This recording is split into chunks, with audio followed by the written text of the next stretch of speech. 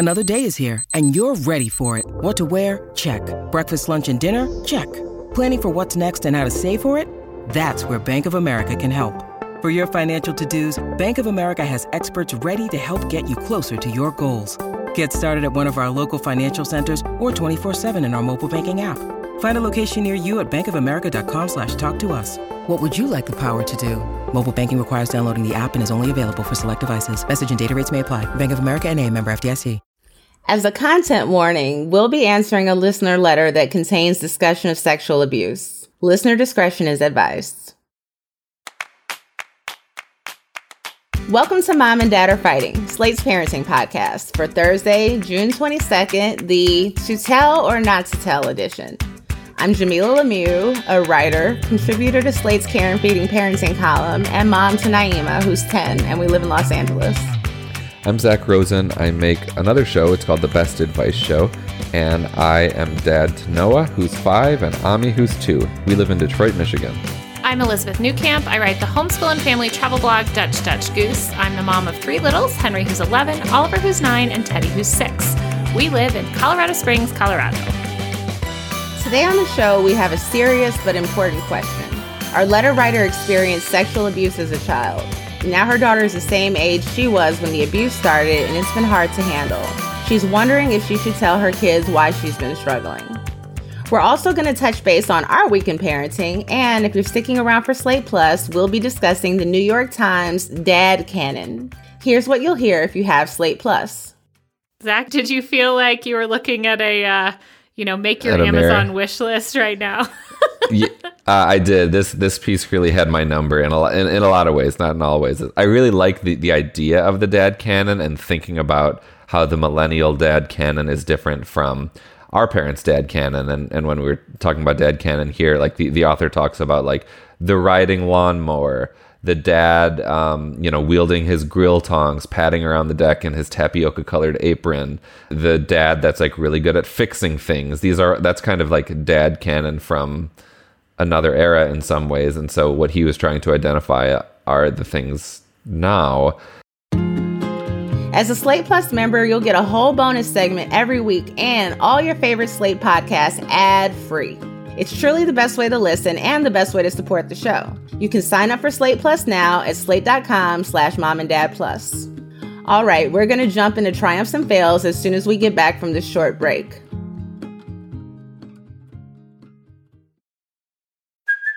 Hey, it's Kaylee Cuoco for Priceline. Ready to go to your happy place for a happy price? Well, why didn't you say so? Just download the Priceline app right now and save up to 60% on hotels. So whether it's Cousin Kevin's Kazoo Concert in Kansas City, go Kevin, or Becky's Bachelorette Bash in Bermuda, you never have to miss a trip ever again. So download the Priceline app today. Your savings are waiting. Go to your happy place for a happy price. Go to your happy price, Priceline. When you need mealtime inspiration, it's worth shopping Kroger, where you'll find over 30,000 mouth-watering choices that excite your inner foodie. And no matter what tasty choice you make, you'll enjoy our everyday low prices, plus extra ways to save, like digital coupons worth over $600 each week. You can also save up to $1 off per gallon at the pump with fuel points. More savings and more inspiring flavors make shopping Kroger worth it every time. Kroger, fresh for everyone. Fuel restrictions apply. So Zach, tell us, what have you been up to this week? It has been a travel week to remember. We're in Tel Aviv now, my wife, Shira, and our 2 kids and I for a summer vacation. My wife's family is from here. I have family here. We have friends here. And we arrived here on Sunday after an epic 24-hour day of travel. So we found a really good rate out of Chicago, and so we drove to Chicago, which is about 4.5 hours. On the way to Chicago in our family van, Ami, who is prone to some motion sickness, he threw up not once, not twice, but 3 times. So we stopped at like 2 gas stations and gave him a gas station bath, and then we ended up at Shira's aunt's house in Chicago and gave him a shower there. And I was really worried that he was sick, but I think it was just motion sickness. So off to a great start there. And then we we boarded our plane in Chicago. It was 9 p.m. after having left Detroit at like 9 a.m. earlier that day, and embarked on a 12-hour flight. And we survived. We made it. We slept. It was direct. It was direct. Yeah, that's why we found a good rate. Direct to Tel Aviv from Chicago. So we jumped on it, and Ami did throw up once, but I did catch it, which was a good moment, because changing throw up clothes on an airplane sucks.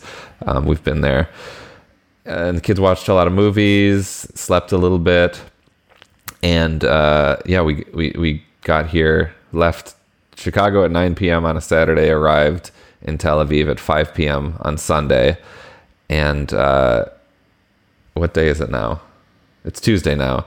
The last few nights have been rough. Like, the kids went to sleep at like 9 or 10 p.m., but then Noah 2 nights in a row was up at 2 a.m. just ready for the day.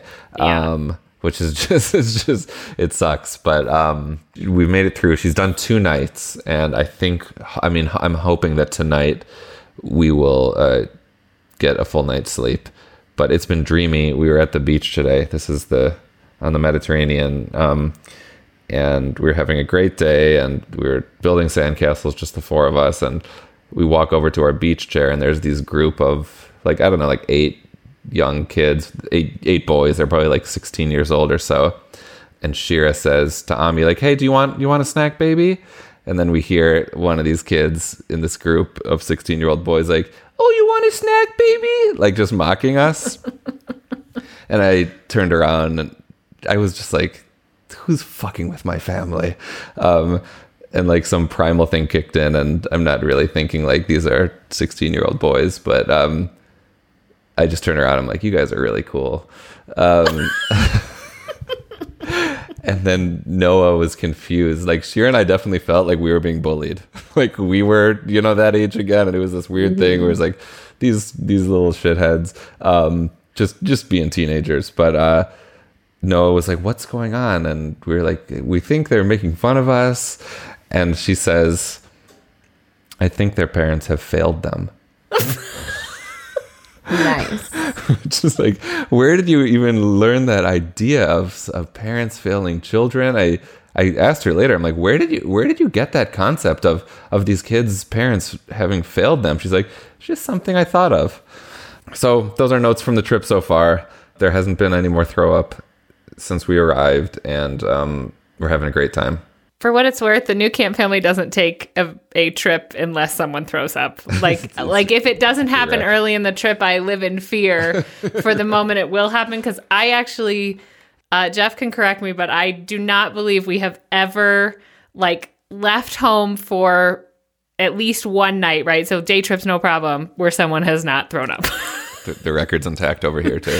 So that's just going to be your thing. Yeah. We've tried everything. We have tried bans. We have tried Nope. Nothing. If we medicate or ban one child, the other child throws up. So of course, it's fine. I like that Noah's comment was like the ultimate comeback. Anyway, really put things in perspective. Yeah. What about you, Elizabeth? What's going on this week? Okay, well, we have had, a triumph, but then I'm in that phase of the move where you are like, why are we doing this again? And just like everything with the kids feels like a fail, right? Because just all of the stability we typically provide is gone. Luckily, my parents had flown out here to help us, but Henry had 2 spend the nights last week, which we don't really do. He has done them with Michaela's kids, but that feels like other family, they'll stay over there. Those kind of just happen spur of the moment. I'm super weird about spend the nights for a number of reasons. We've talked about that on the show, but one of the moms is a listener of this show. She is also doesn't do a lot of spend the nights, but sent me perhaps the best invitation to a spend the night, which is hey, this is a gift I really want to give the kids. She's another military spouse, knows we're leaving. I think they'd really enjoy this. They were going to camp together, and then was like, I have no guns in the house. These are the only people who are, here. My husband is gone. We know him. My husband is gone. There will be no other visitors coming over. This this is like the plan. Like this text of just, she's like, if you have any other questions, let me know. So that instantly nice. made me feel, like, okay, this is good. I mean, I sort of thought they're another homeschooling family that we spend a lot of time with. So I knew them, but sort of taking that step to spend the night. Henry had a wonderful time. They didn't stay up too late. Like all of these things that I worry about. The mom texted me after he took his medication because he has these medications he has to take. And that's kind of a big hurdle for me too, is letting go of that control. It was just so lovely. And then a second spend the night was kind of a family that he had gone to school in the woods with. Same thing, mom. I had to ask her a bunch of the questions, but was totally upfront, not weirded out by it at all. And when I went to drop him off, did this wonderful thing that I want to kind of adopt, which was like in front of me, said to Henry, if at any time you change your mind and want to go home or feel uncomfortable, we have a house phone here, and she had written my number, or you can use my phone and it's here, and you can call your mom anytime, even in the middle of the night. I want you to know that you can call and go home. And I just thought that was such a lovely, like, no one is going to try to force you into staying. You don't have to tell me why you want to go home. You don't have to tell anyone. But it really I think it made him feel so much more comfortable to know, like, because we talk a lot about, like, getting out of situations, even if you just feel you don't feel right, and that's okay. I don't know. So just like, good job to these other lovely moms who hosted my kid and also gave him, like, he got to do something fun instead of being here as we take everything off the walls and just like toys are disappearing and all of these kind of terrible things. I, of course, feel bad because now I feel like we have these two relationships where he can do this and we're leaving. And it will be a long time before, like, we build that kind of trust and feel safe, in that same way again. But overall, I feel like we gave him this nice time and hit this hurdle, which is this spend the night with someone who is not, like, so intertwined in our family that it feels like nothing. And he did great and got, wonderful reports about behavior and the things that they chose to do when kind of left alone, later at night. I don't know. So that was nice. That's really such a perceptive gift to give to you at this moment. Mm-hmm. I know. Good job to these other moms too. I feel so lucky to have people in my life that I don't feel awkward kind of setting my boundaries with and helping me along that path too. What's going on with you, Jamila? So I have this habit of sleeping on the couch. I put Naima to bed in her bed. I usually lay with her for a while, until she falls asleep. And then I go out into the living room to crash to some television, usually something kind of mindless that I can just fall asleep to. And I just sleep out there. I don't know why I don't want to sleep in my bedroom. I can't understand it. I can't explain it. I mean, sometimes, like, I'll get up late at night and go into my bedroom, or if it's like a Saturday and I'm sleeping in, I may get up like Saturday morning and come get in my bed and sleep there for a few more hours. But for whatever reason, I just sleep on the couch. And so a couple of these last nights that Naima's been here, she has wanted to sleep on the couch too. And what happens is that we're watching TV and she, brushes her teeth and puts on her pajamas. And then, like, it's impossible to wake her up, I can't get off the couch, mommy. I'm too tired. So I'm trying to physically lift her to standing, and so I've just given in and we've been sleeping on the couch. And I know this is crazy. It can't be good for anybody's back. Our couch is long, but it's not like it's really enough space for us. But I mean, I guess there is enough space for us both on there, but I just don't know, what am I doing? Why is she sleeping on the couch with me? Are you both sleeping well? Yeah. She's sleeping better than me. I'm struggling to fall asleep, but I think that's just generally an issue that I have. How many nights a week are we talking? Are you on the couch? I'm on the couch pretty much every night. And the couch is much less comfortable with Naima there. She ends up taking the big part of it, and I'm kind of in the corner, all curled up. Do you want to change? Or no? I kind of want it back to myself so I can really relax. Okay, so maybe you need to make it really uncomfortable for her so that she willingly goes back to bed.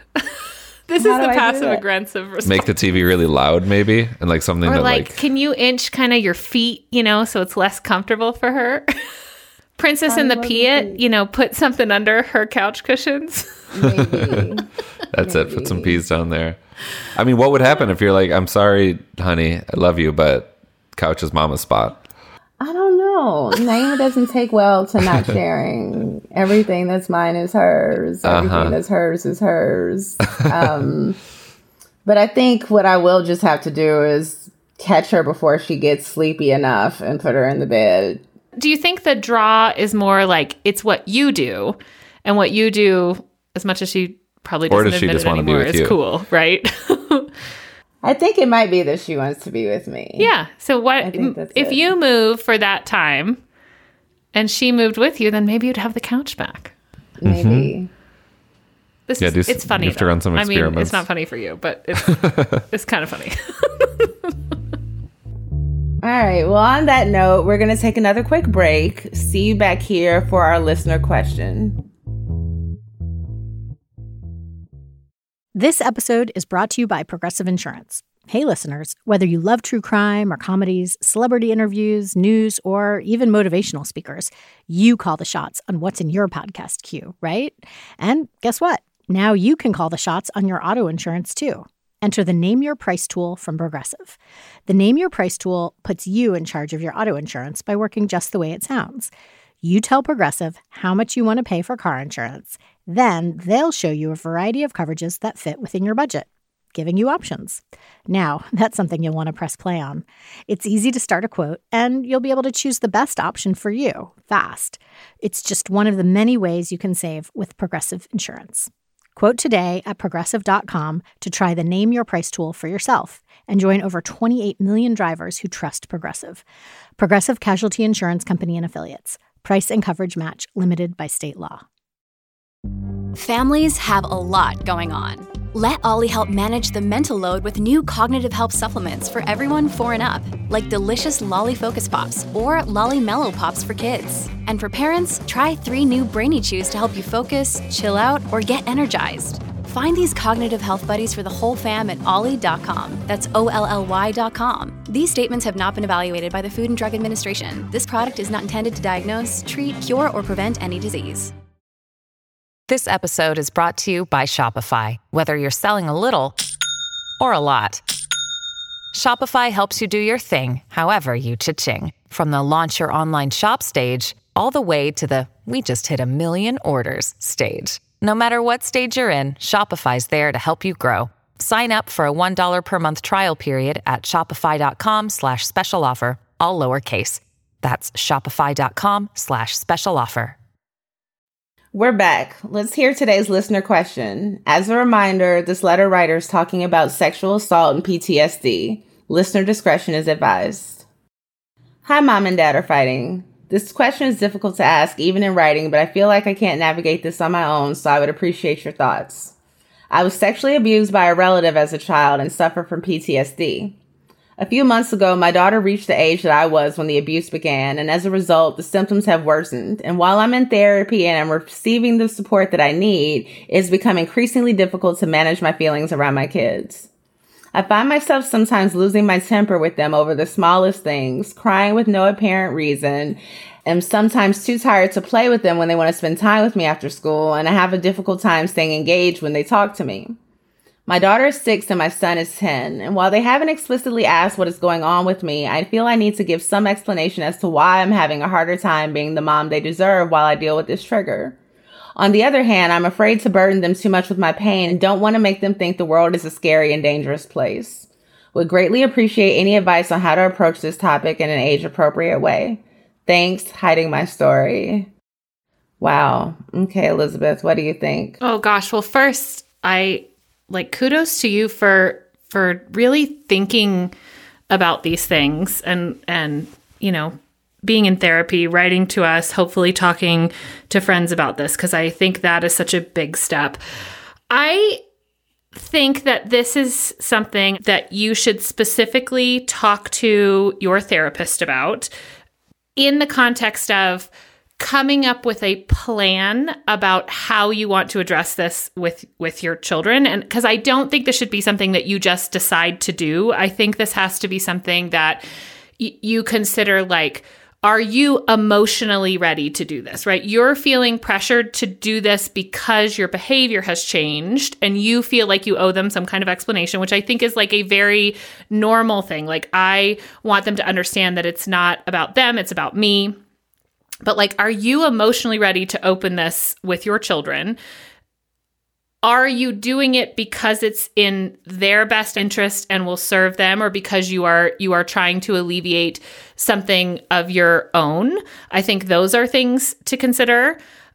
I think then you can come up with a plan not only about what you would say, but I believe that when you do this, at whatever point you decide to do this, now or later, there are going to be triggers associated with talking about it, and you need to know what your coping plan is in that moment. Like, does this conversation need to happen with another adult present? Because it may become that in the middle of the conversation, it's too much for you, right? Who is that trusted adult? Is this done in some kind of family therapy? Is there a friend that has the kind of relationship that can be there as your support?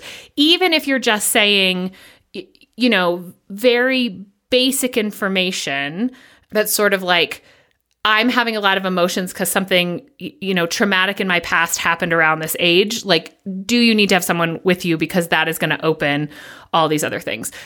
In general, when talking to kids, I think it is best to share what's necessary and no more, and let them come to you with other questions. But that means that you need to be prepared and know what those boundaries are. There may be parts of your story that you decide you never are going to share with them, and I think that's okay. But you need to assess what that is and put those boundaries in place with yourself before you open the door. I think the other thing is to understand that once you have this conversation, it's not going to be over. This is a door that will forever be open. And I think there are very good things about that, but there are also very bad things about that. And so taking stock of this in totality and figuring out, and I think this should be done with a therapist, when this conversation is healthy for you so that you can continue to be their mother as you have this conversation. Yeah, I mean, this is such a complex one, and I am so not a therapist, and so frankly, I don't know what I'm talking about for real. I'm curious the degree to which, like, are you able to have a conversation with, especially your older kid, about sexual assault without talking about your sexual assault? Because, talking to your kids about everything from, like, the names of your body parts, which is like the conversation we have at our house, to saying no, like those types of things. Like, are you able to do that? And is there a way in which, like, that is in a kind of like safety way, like without opening the door to your own personal experience? And if the answer is yes to that, like, does that help at all? Or is like the whole territory of sexual abuse, the whole topic, is it just so fraught that talking about it at all right now you're kind of stuck on? I'm curious about that. Yeah, I agree with both of you in terms of what Elizabeth said, that you should talk to your therapist about a plan for just how and what you're going to disclose to your children, about what took place and what sort of language you're going to use to talk to them. And as Zach said, I think both your children are old enough to have a conversation about bodily autonomy and, good touch, bad touch, and making sure that they know that if anybody tries anything inappropriate with them, that they're to report it right away. In the meantime, I suppose, before you kind of figure things out with your therapist, if you're having one of those moments where you're crying or, you're having a hard time staying engaged when they're trying to talk to you, let your kids know mommy's having a hard time. And that sometimes mommies have bad days too, that you're dealing with something upsetting and it has nothing to do with them. You're just dealing with some sad feelings and you're sorry that, you know, it's impacting your mood and how you're interacting with them, but that you love them very much, that they haven't done anything wrong, and that you're working to do your best to get through this. I think that's such good advice, like almost dealing with what I would call these, like the symptoms of this trigger can be dealt with almost separately in the sense of like giving yourself that grace. And I really do think children accept a lot when you say something like, you know, I have had a lot of life before you, and some of that is what is causing this, and it has nothing to do with you. And like Jamila said, just saying, I love you and I'm here for you. What else can you do though? Like, are there other people you can, you know, be plussing up your kids' time with to pick up some of that, let's say, quote unquote, like slack that you feel like you're leaving behind? Because it's okay that you can't fill that right now. And I think what you can do is just make sure that there are things in place so that they feel loved, you know, and appreciated, and giving them the opportunity to say like, I feel angry because you're not here for us. It's like, I completely get that. I think expressing your understanding that what you're processing also has outcomes for them.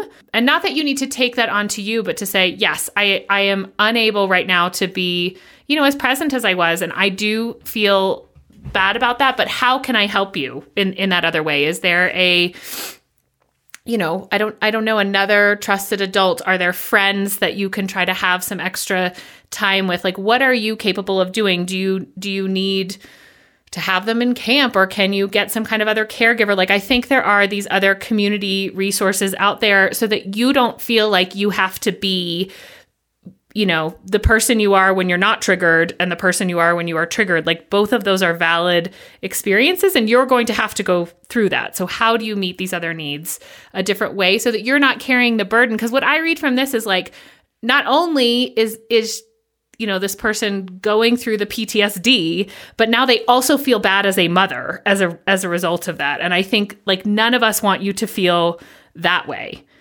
Do either of you know of any good, have you used any books to introduce these topics or themes to your kids of sexual assault? So I'd say we've mostly stuck with like books talking about the body. Yeah. And have talked about this idea of like tricky adults or tricky people.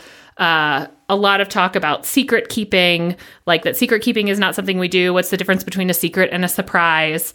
To always be thinking about like, why would an adult be asking you to keep something from us, right? Is it because grandma's planning a party and she doesn't want to ruin the surprise? Or is it because if you told me, someone would be in trouble or someone would feel bad? And I think trying to re-up that, like, we will never be mad, and then living this out, right? We will never be mad if you tell us something that feels really uncomfortable, being able to kind of keep your anger at bay. So I think we've done that more than, like, a book that specifically addressed this. Although I'm sure they're out there. Rain recommends a book called A Kid's Book About Sexual Abuse. It says some of the most difficult things to talk about are also the most important. Sexual abuse happens more often than people realize, but most kids don't learn about it until after it happens. This book will help give them the language to understand what sexual abuse is and start a conversation around owning their bodies and trusting their instincts. We can link to that in the show notes. I have found on the organization called Creating a Family, which appears to be like a foster and adoption, but they have an entire list of books, children's books about abuse and trauma. I haven't checked any of these are, but titles are things like, do you have a secret? A terrible thing happened. Once I was very, very scared. So they're definitely out there. Of course, again, this is something like I think you should preview, or a trusted adult should preview, or your therapist should preview. Yeah. Well, Hiding My Story, thank you so much for writing to us, and we're wishing you all the best. If any other listeners have advice for her, you can always share it at momanddad@slate.com or by leaving us a voicemail at 646-357-9318. And if you or someone you know needs help, the National Sexual Assault Hotline is reachable 24 hours a day, 7 days a week. You can call 1-800-656-4673 to talk to someone or chat online and access other resources at rainn.org. We'll also have a link in the show notes as well. That is our show for the week. Please subscribe, leave a rating and review, and tell your friends. This episode of Mom and Dad Are Fighting is produced by Rosemary Belson, Mara Curry, and Tori Dominguez. Shasha Leonard is the voice of our listeners. Alicia Montgomery is VP of Slate Audio. For Zach Rosen and Elizabeth Newcamp, I'm Jamila Lemieux. Thanks for listening.